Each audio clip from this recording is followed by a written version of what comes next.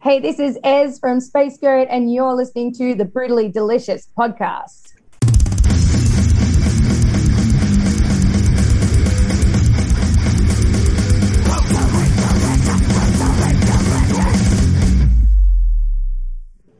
Hi, there I am.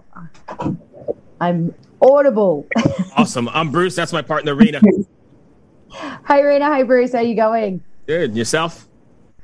Good. A little bit tired. It's 1 a.m. here. So. Where are you at? You're in Australia? Yeah.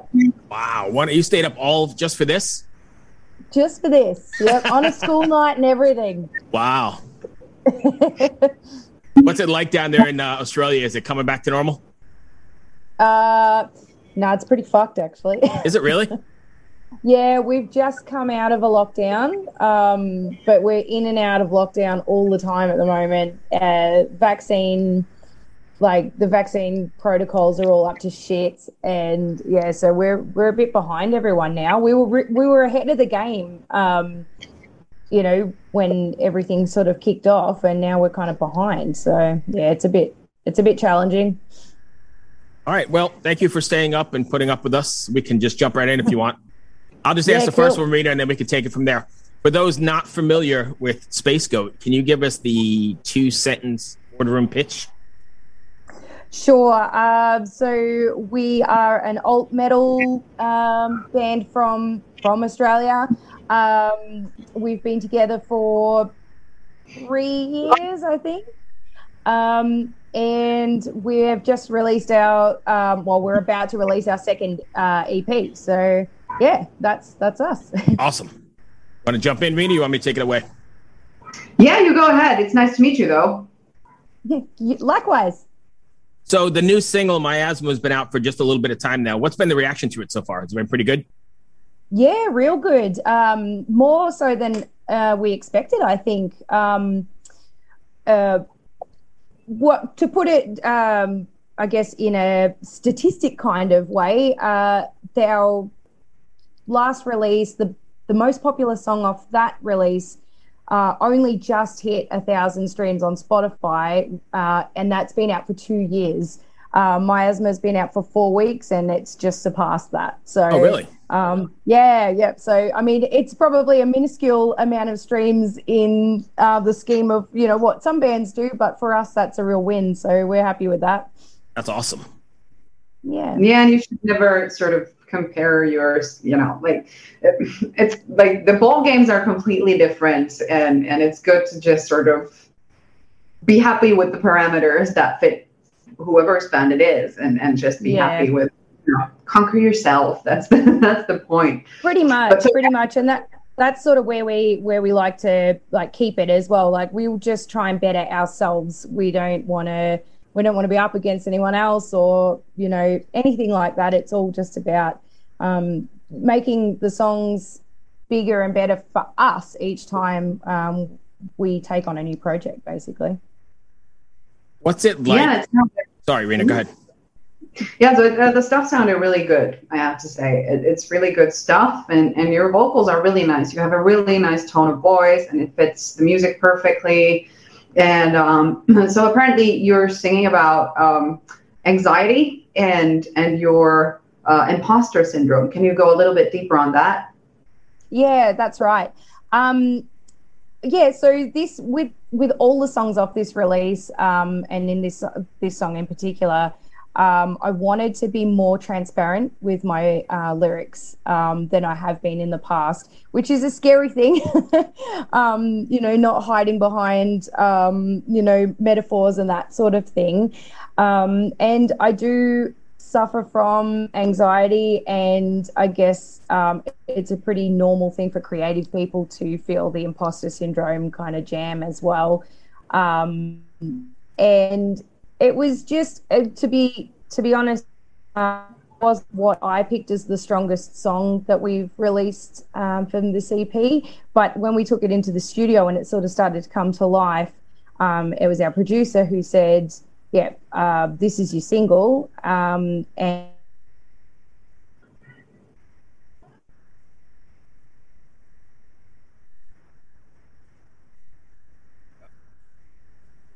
Are you getting your book? Yeah, it is. Yeah.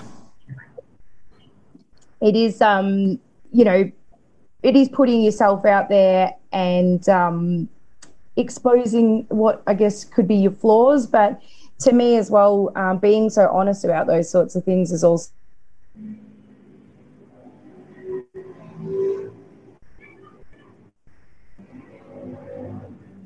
Second, you still there?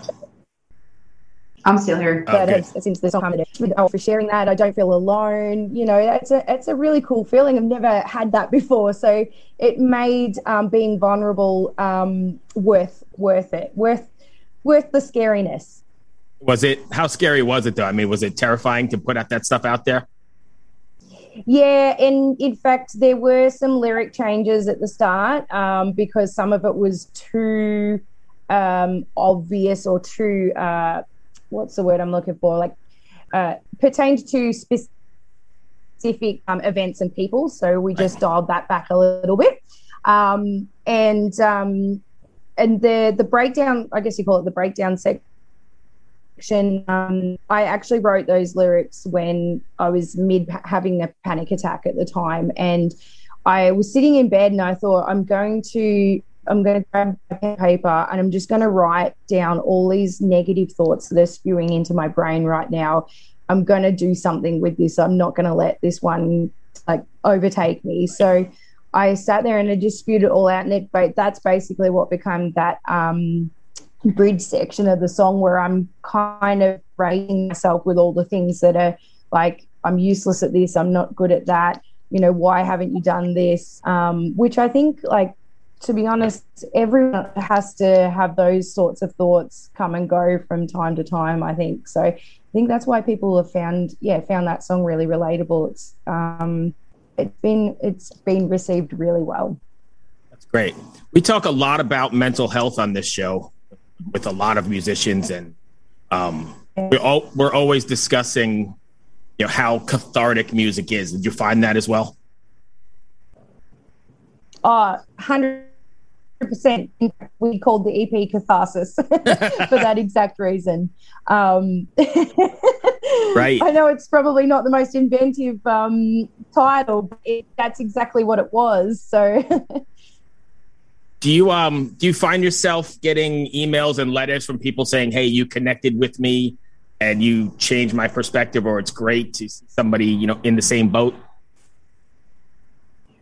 Yeah, definitely. It's only a new thing since this song has come about.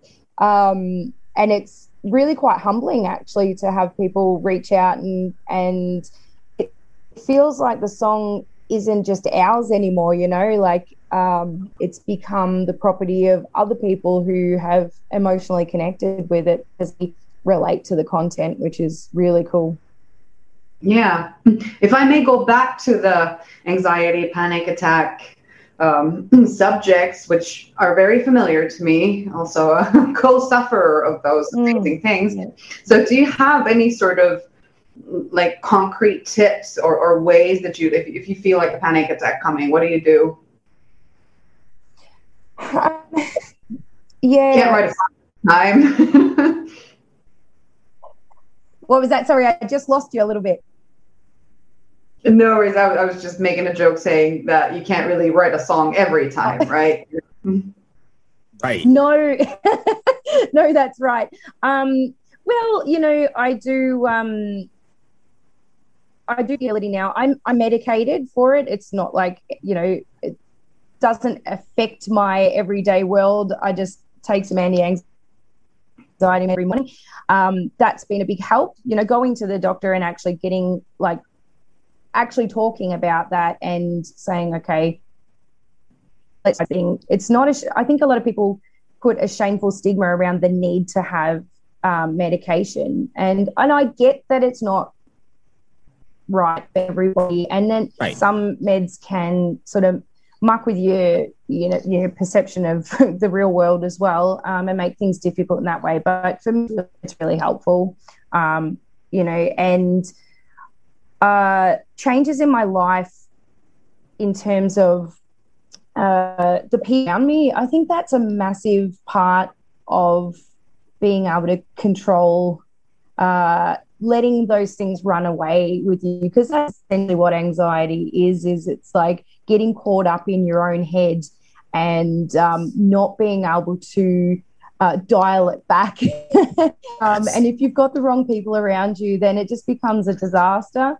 So I've been a lot more selective in recent years about got around me, and that's helped a lot. And those people are super supportive, like my band for one.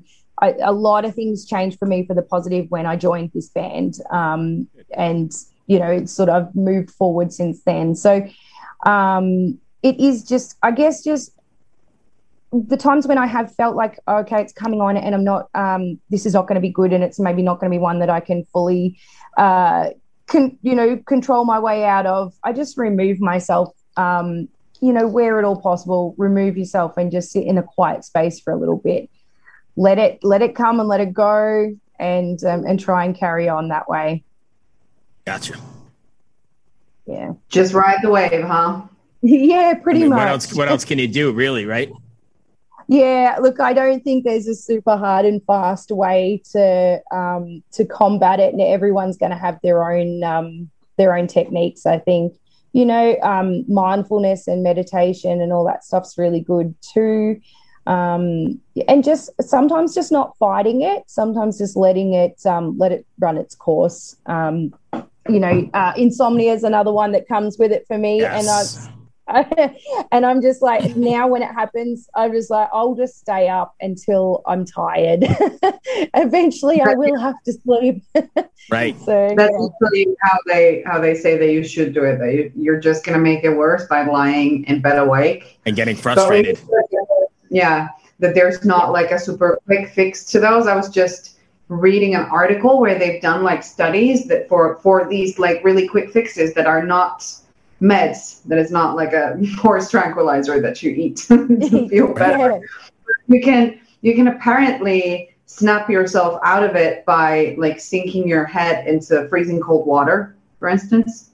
Like really putting your whole head in there, and it'll just shock your body out of the panic reaction into something, that it just shifts your, what is it? Parasympathetic, can't say it in English. Yep. Like, the nervous systems. Yeah. That it just like reboots that and sort of puts you in like a square one mode, basically. Interesting. Yeah, because your body is going into that fight or flight response, and that makes total sense. Yeah. So let's do that. We're all going to stick our heads in cold water. Just have a bucket of ice water just on hand. So I've got one more. Yeah. I've got one more along these lines, and we'll get back to Spacegoat. Sorry, we're pretty passionate about this whole mental health conversation, and we talk about it all the time. But why do you think creative people are more apt or more prone to these sorts of bouts of anxiety and insomnia? Or do you think it's, I guess the question is, why do you think that is? Because I think there's an outstanding number of people in the community that suffer from the same problem. I do agree with you. I don't know if it's maybe just because creative people are a little bit more, they allow themselves to be a bit more sensitive to the world around them, and tend to be, I guess they tend to be a bit more in, I don't even know how I'm trying to explain it. Right. Like their headspace is slightly different. They're taking things in differently. Mm-hmm. And I think more sensitive people tend to be more people pleasers as well. And I find it's people that are people pleasing or worried about their image and stuff like that, that tend to be more anxious. Mm-hmm. And I guess creative people are putting themselves, whether it's and whether it's like music or it's visual arts or it's poetry or that sort of stuff, and it can be a struggle to have people on board with it, right. Like it's hard to be recognized for your work when in music the market's so saturated. You do have to face criticisms because not everyone's going to like what you're putting out there. So I guess it comes down to all sorts of things like that. Okay. That's not to say that non-creative people aren't subject to No, I know, but I think there is as well. But I think there's some sort of correlation between creatives, whether it be musicians or artists or as well. Yeah. Yeah. I definitely agree. Yeah, I think there's some sort of connection. Anyway, let's go back to Spacegoat. What do you guys have planned? Sure. So if you're not able to get out and play shows, are you doing any sort of live streams or do you have shows planned? Yeah, so we just did a single launch for Miasma, and we were so lucky because we got in a couple of days before a new lockdown kicked in. Mm-hmm. And that was a sellout, which was amazing because we hadn't been on stage in over 12 months. It was probably closer to 18 months, actually. What was that like? Oh, it was so good. It was like being home. Yep. Because like we are essentially a live band. Like that's where we flourish the most. We're mostly all extroverts, and we just love getting on stage, and so that was so good. And yeah, people hadn't seen us for a while. We had a new song, so it all was very buzzy. It was a great feeling. Was it nervous? Were you nervous at all, or more so than normal because it's been so long? Probably just the normal amount of nerves, which I think nervousness and excitement is the same emotion, and it just depends on where you direct it. Sometimes I think so. Yeah, definitely. Like it's just the normal pre-show jitters, but once you get up there and start going, it's just like riding a bike. It all rolls on from there. So yeah. We had a show that was supposed to play last weekend. A lockdown was announced, I think, the day before, and so we couldn't go ahead with that. So yeah, and there's one coming up 26th of August, which we're just keeping our fingers crossed that we might roll back out. Like it's stop start. It's very frustrating. So yeah. That's what I hear. It's been wide open, and I've actually been able to go to a couple shows, and I don't know how long it's going to last. I think we're on route to the same thing as you guys are, but right now everything's wide open. I think too, because it's quite seasonal, and like we're in winter at the moment, so that definitely doesn't help. I didn't even think of that. Yeah. So are you guys going to do the route that most people are taking, like the new model, and do singles every so often or every month or 6 weeks, or are you going to do a full EP release? We will do the full EP release. We've got another single coming out on the 2nd of September.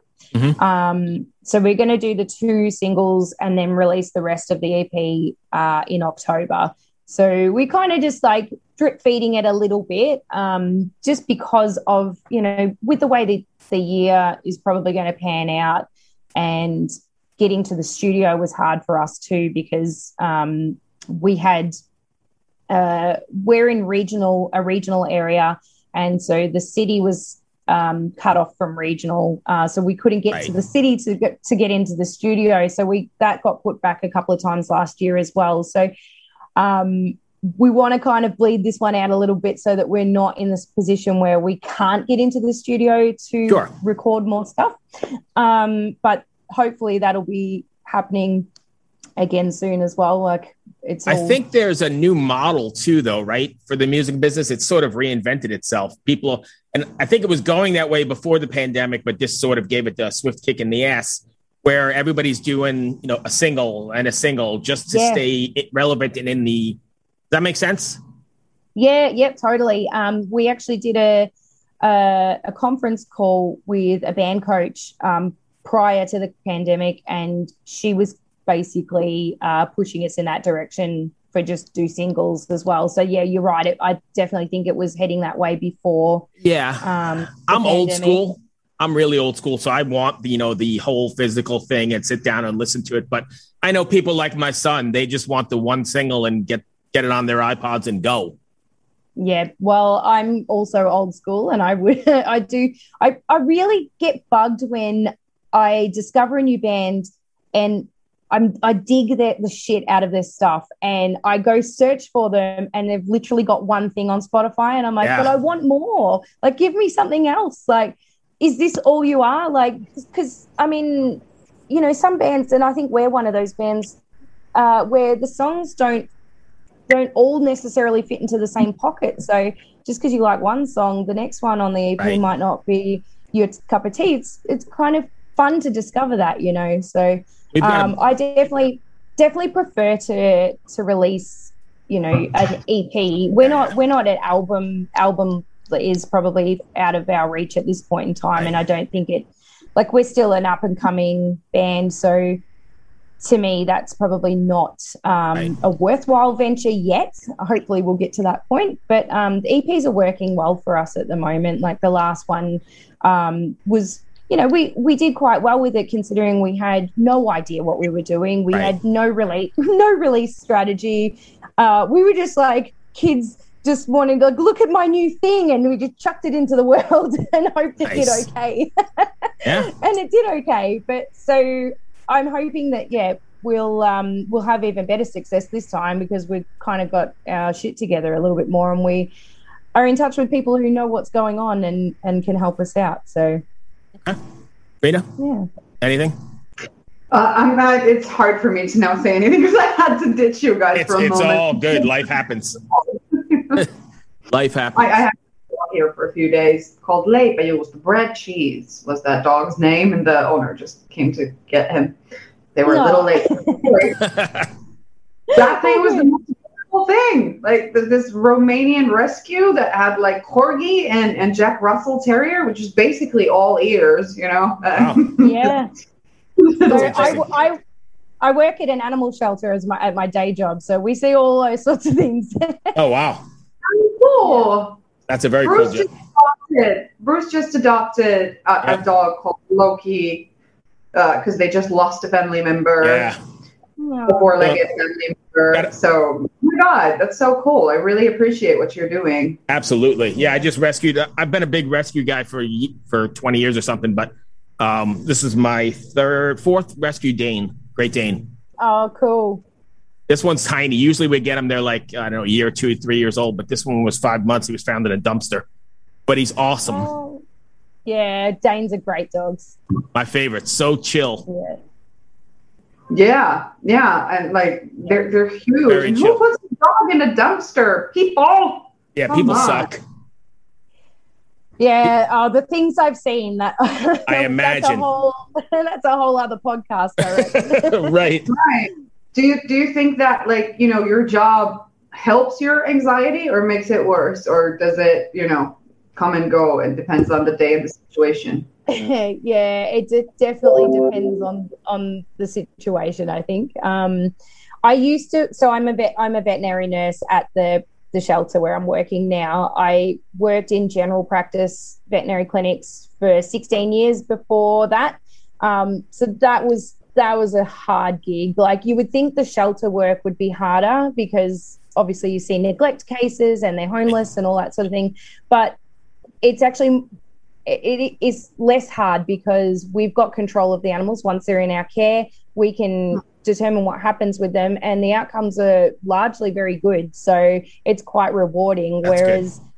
In general practice vet, you're just battling with dickheads all of the time. Like, people that don't make the right, just don't want to spend the money on the animal, or it's just, like I said, that's a rabbit hole I won't go down.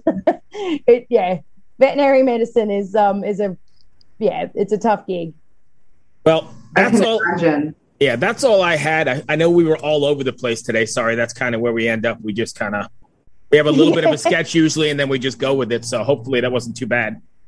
Yeah, no, I'm I will talk for hours and I'll just go off on tangents everywhere. So yeah, you need to rope me in. No, at some point we did talk about Spacegoat for a little bit, right? Yeah, that's right. Yeah. Oh yeah, I by the way, I'm in a band. Right. And if people want to find you online, can you drop your socials for us? Yep. So we're Spacegoat Band on Twitter. We're space.goat.band on Facebook.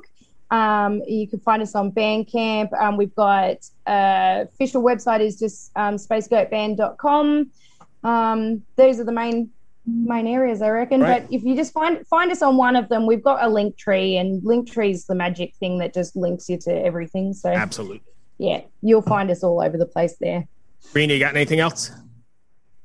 No, just kudos on what you do musically and what you do for money. Yes. And just all the best for the band. And gonna repeat how much I loved your vocals. So keep doing a good job. Thank you so much. Awesome. Thank you very much. No worries. Thanks for having me on. Hope it was worth staying up till 1:34. Oh, absolutely. Be well. Be well. Thanks. All right. Yeah. See ya. Bye. Bye.